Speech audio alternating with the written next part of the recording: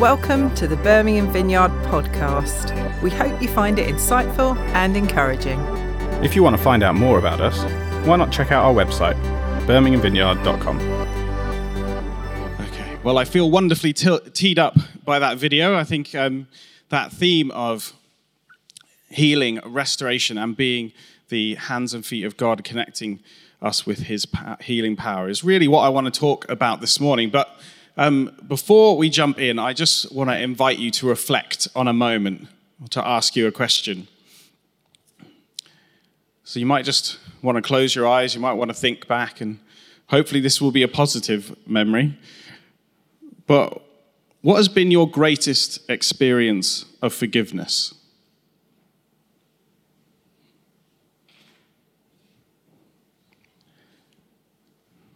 What did that moment do in your heart and in your life?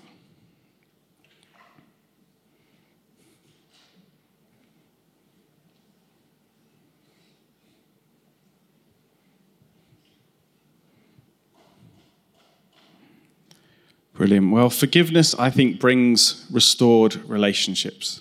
It brings a better future. And the world is full of hurting people whose lives have in one way or another been defined by their past mistakes. The good news of Jesus provides the forgiveness and reconciliation that people like us, who know that they can't outrun their mistakes, need. Today we're going to look at the story of one hurting person who tried to run from their mistakes and who found a fresh start and a fresh future in Jesus. So why don't you just have a look at the screens to find out. Paul's letter to Philemon. It was written during one of Paul's many imprisonments, and it's actually his shortest letter in the New Testament, but don't let its size trick you. It's actually one of the most explosive things that Paul ever wrote. Here's the backstory that we can piece together from details within the letter. Philemon was a well-to-do Roman citizen from Colossae who likely met Paul during his mission in Ephesus, and he became a follower of Jesus. Then later, when Paul's co-worker Epaphras started a Jesus community in Colossae, Philemon became a leader of a church that met in his house. Now, Philemon, like all household patriarchs in the Roman world, owned slaves, one of whom was named Onesimus. And at some point, these two had a serious conflict. Onesimus wronged Philemon in some way. Maybe it was theft, or maybe he cheated him. We don't exactly know. But afterwards, Onesimus ran away. Eventually, Onesimus came to Paul in prison, likely to appeal for help. And in the process, he became a follower of Jesus and then a beloved assistant of Paul.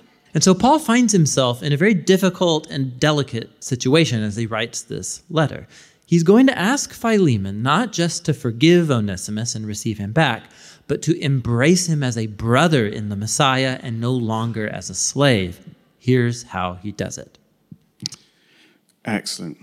Well, before we look at how Paul applies the example and teaching of Jesus to this tricky pastoral situation, let's talk about the elephant in the room for a moment. Slavery. So, whenever we read a letter like this, we would love it if Paul just put in big, bold letters at the start of the letter, slavery's wrong, don't do it. But unfortunately, he hasn't done that. And so, so it's a little bit more complex. In the Roman times, slavery was just how things got done. It was a little bit like plastic or petrol. It just was completely necessary to get anything done. In large cities of the Roman Empire, as much as a third of the city might consist of slaves. Slavery is where, in case you didn't know, is where humans are treated as the property of other humans. Now, if you have any knowledge of Jesus and his teachings, you might rightly assume that he would be against slavery. But however, when we read the Bible and even the New Testament, it seems like there's kind of an unspoken approval of this brutal and oppressive institution. Now, I haven't got enough time this morning to unpack everything around this, but here are some headlines. In the ancient world of the New Testament, slavery was part of the social structure, and in the absence of a democratic system, It would have been impossible for Paul to have just eradicated it with the stroke of a pen. The best way of helping slaves was to secure just and kind treatment by their masters, which Paul does in Colossians 4:1 and Ephesians 6:9. He essentially says, treat them the way you'd want to be treated because God is watching and he'll do to you what you do to them. So that seems like a pretty good incentive, I think. And in one place, Paul urges slaves to seek their freedom if they can get it in 1 Corinthians 7. And in 1 Timothy 1:10, Paul lists slave traders among those he considers ungodly. And in a number of Paul's letters, he states that in Christ there is neither slave nor free, there is neither slave nor free. We are one in Christ and we all share the one Spirit. We are all equal, whether we are slave or whether we are free. And finally, in this letter of Philemon, we're going to see Paul on an individual basis radically transform the slave-master relationship as he puts into practice the good news of Jesus and the outworking of reconciliation. So in conclusion, the great New Testament professor F.F. Bruce says that the letter of Philemon brings us into an atmosphere in which the institution of slavery could only ever wilt and die. So, in conclusion, the Bible was never for slavery, and human slavery is evil and completely against the kingdom of God. At the heart of the message of Jesus and the kingdom is the fact that we are all created equally in the image of God, that Jesus came and died to set us free from every kind of bondage, and that we are all one and equal in Christ Jesus. But before we leave this topic and dive into the letter, I just want to take a moment to encourage you to take action. One of our values as a church is to make a difference. Whilst we have all heard of William Wilberforce bringing about the abolition of slavery in the 19th century, slavery is unfortunately still alive and kicking in the 21st. Adam Pipe, who's speaking at the Central Site this morning, is an immigration lawyer, and he said that he regularly represents people who've been forcibly brought to this country to work as prostitutes or drug growers. In fact, 40 million people are estimated to be trapped in modern slavery worldwide. 1 in 4 of them are children, and almost 3/4 are women or girls. Even in this country, there are estimated to be 10,000 people living in modern slavery. So I would encourage you to check out this website, which is antislavery.org, and go to the Take Action tab of the website today when you get home. Have a look at what you can do as an individual, as a family, or as a small group to fight against slavery in our world today. So, let's turn to our passage.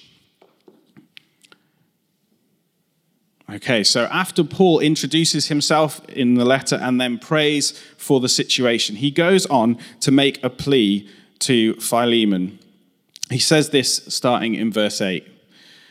Therefore, although in Christ I could be bold and order you to do what you ought to do, yet I prefer to appeal to you on the basis of love. It is as none other than Paul, an old man and now also a prisoner of Christ Jesus, that I appeal to you for my son, Onesimus, who became my son while I was in chains. Formerly he was useless to you, but now he has become useful both to you and to me. I am sending him, who is my very heart, back to you. I would have liked to keep him with me, so that he could take your place in helping me while I'm in chains for the gospel. But I didn't want to do anything without your consent, so that any favor you do would not seem forced, but would be voluntary. Perhaps the reason he was separated from you for a little while was that you might have him back forever, no longer as a slave, but better than a slave, as a dear brother. He is very dear to me, but even dearer to you, both as a fellow man and as a brother in the Lord. So if you consider me a partner, welcome him as you would me. If he has done you any wrong or owes you anything, charge it to me. I, Paul, am writing this with my own hand. I will pay it back. Not to mention, you do owe me yourself. I like Paul treads a fine line between not telling him what to do and telling him very clearly what to do. It's quite a funny. I don't know what tone to read it in. It almost comes across sarcastic, but I can imagine Paul is more compassionate than me, so it's probably got a nicer tone. But this letter reminds us that the good news of Jesus has the power to heal hurting hearts and restore hurting people. And that you and I can be the link to that power, that by practicing this reconciliation. Reconciliation is at the heart of Paul's understanding of what Jesus has done for each one of us.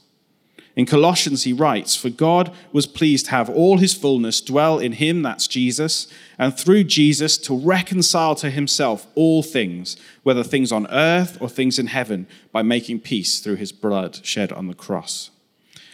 And in 2 Corinthians, it says, "All this is from God, who reconciled us to himself through Christ and gave us the ministry of reconciliation." That God was reconciling the world to himself in Christ, not counting people's sins against them. And he has committed to us the message of reconciliation.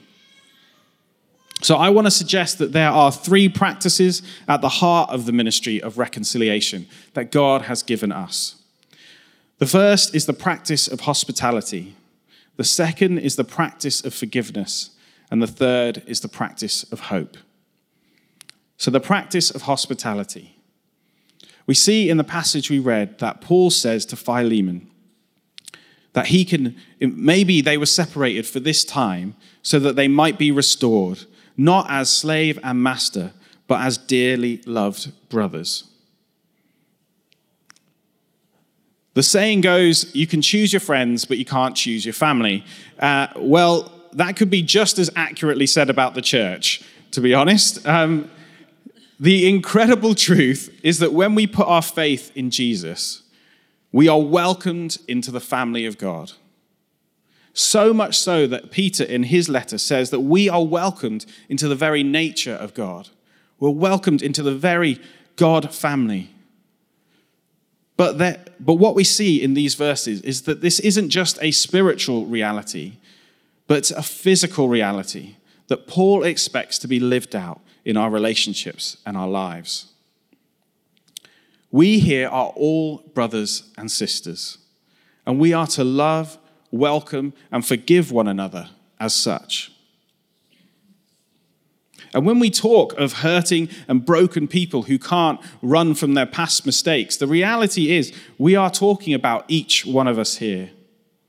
We all need the welcome of God, and we all need community. On a practical note, if you're not in a small group already, I would really encourage you to find one.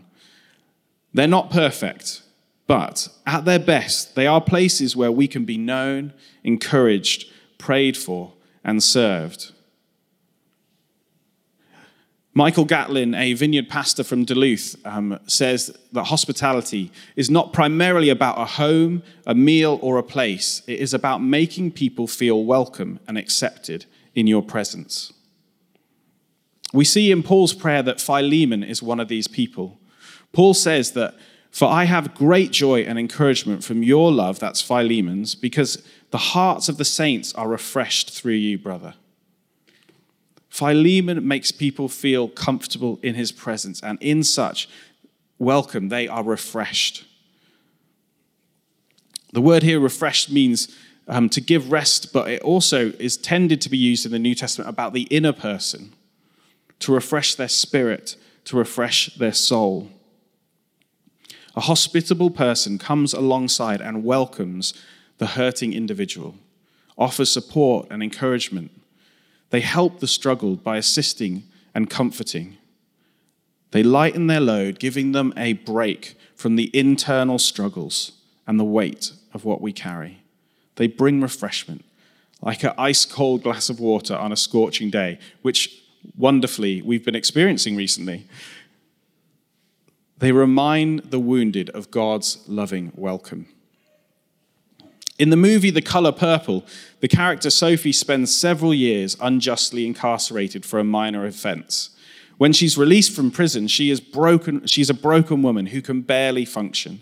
Sophie's mistress casually hands her a shopping list to fill. The lead character, Celie, a woman who's endured great pain herself, sees Sophie staring at the grocery shelves and understands her vulnerability. She protects Sophie by quietly filling the grocery list for her. Months later, when Sophie begins to come out of her struggles and her difficulties, they meet and she says, I'm not going to do a southern accent, I apologize. I want to thank you, Miss Celie, for everything you've done for me. I remember that day in the store, and I was feeling really down. I was feeling mighty bad. And when I see you, I knows there was a God. I knows there is a God. And one day I was going to get home.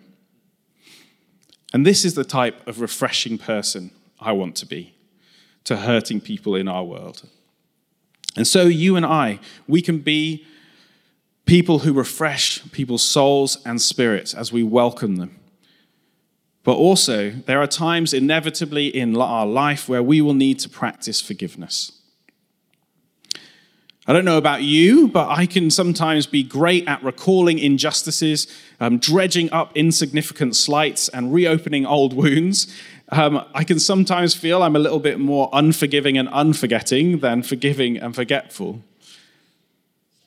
I think this practice of forgiving especially is a timely countercultural practice. We live in the age of cancel culture, where someone can reach into your past, whether it be 10 years, 20 years, 30 years, to one mistake, and drag that mistake into your present and use it to try and destroy your future. And that is the very opposite of what Jesus does for us. Jesus comes and he meets us in the present. He reaches into our past with mercy, with forgiveness, and with healing.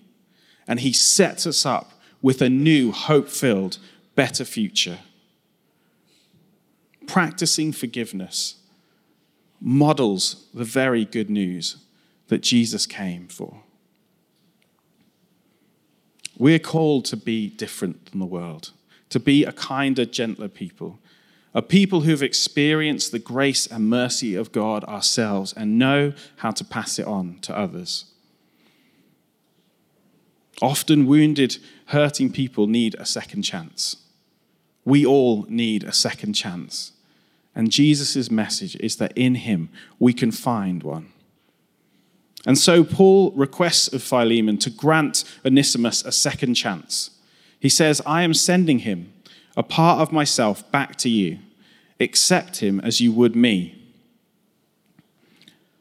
Onesimus had done a wrong.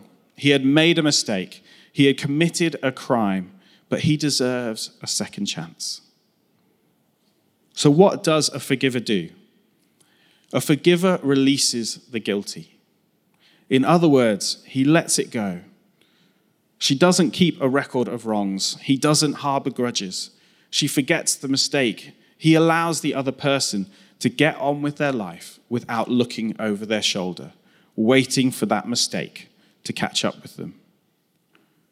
Forgiveness means literally to cancel a debt. It's to take away what is owed so that repentance can be done and reconciliation of broken relationships can occur. And this is literally what Paul offers. In verse 18, he says, whatever he's done, that's Onesimus. If he has done you any wrong or owes you anything, charge it to me. Paul is living out that very gospel. He is taking on Onesimus' debt so that the barrier that separates Philemon and Onesimus can be taken away and they can be reconciled. On the cross, Jesus paid the debt we owed God so that what separated us from him could be taken away and that we could be reconciled with the love of our Heavenly Father. Jesus did for us what he invites us to do for others. So being a family sustains the hurting one in the present. Being a forgiver wipes away the past. But what about the future? To love the hurting, we also need to practice hope. Hope is about enabling people to see their future in a new way, to believe for better than the present because of the goodness of God. Philemon had Onesimus' future in his hands. By law, he could have him executed, or as a believer, he could restore him as a brother and a servant. But what would Philemon do? It's interesting to note that the name Onesimus means useful. And Paul plays on this name by saying, once he was useless to you, but now he's useful to you and to me. Paul knew that Onesimus had a greater future, that he had a future where he could be useful. But that future was now in Philemon's hands. Those who make a practice of hope become what one author calls future givers. A future giver partners with God in the restoration of people's lives.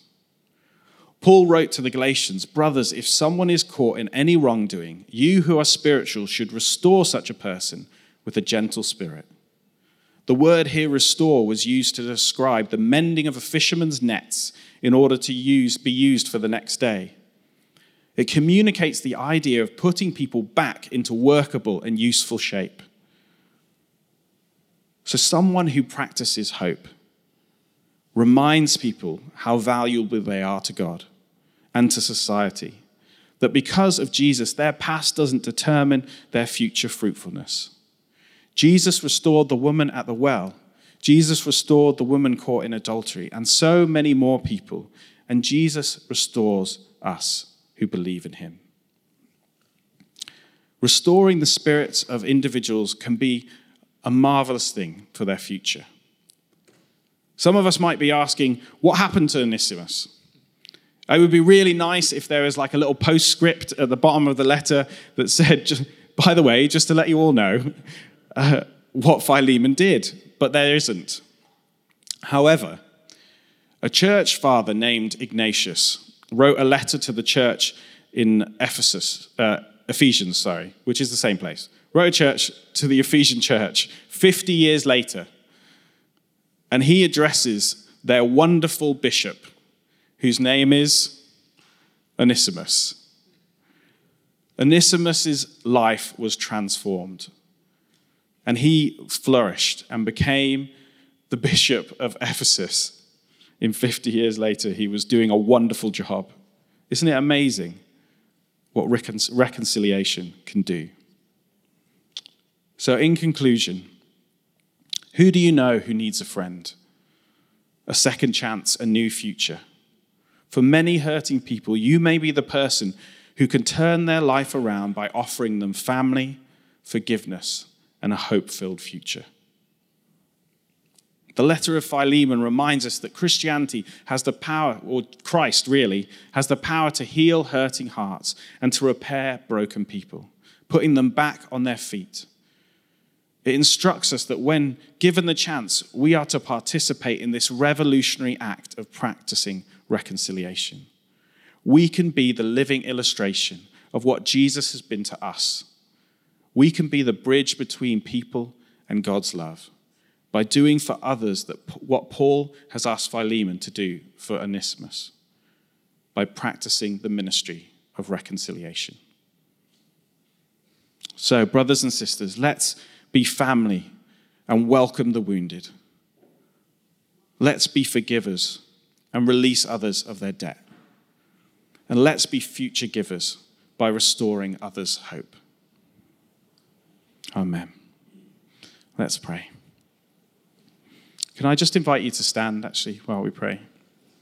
We hope you enjoyed the talk and found it helpful. Why not come along and visit us? We gather at 3 services across 2 sites on a Sunday and meet during the week in small groups across the city. More information on both of these can be found on our website. Thanks for listening, and God bless.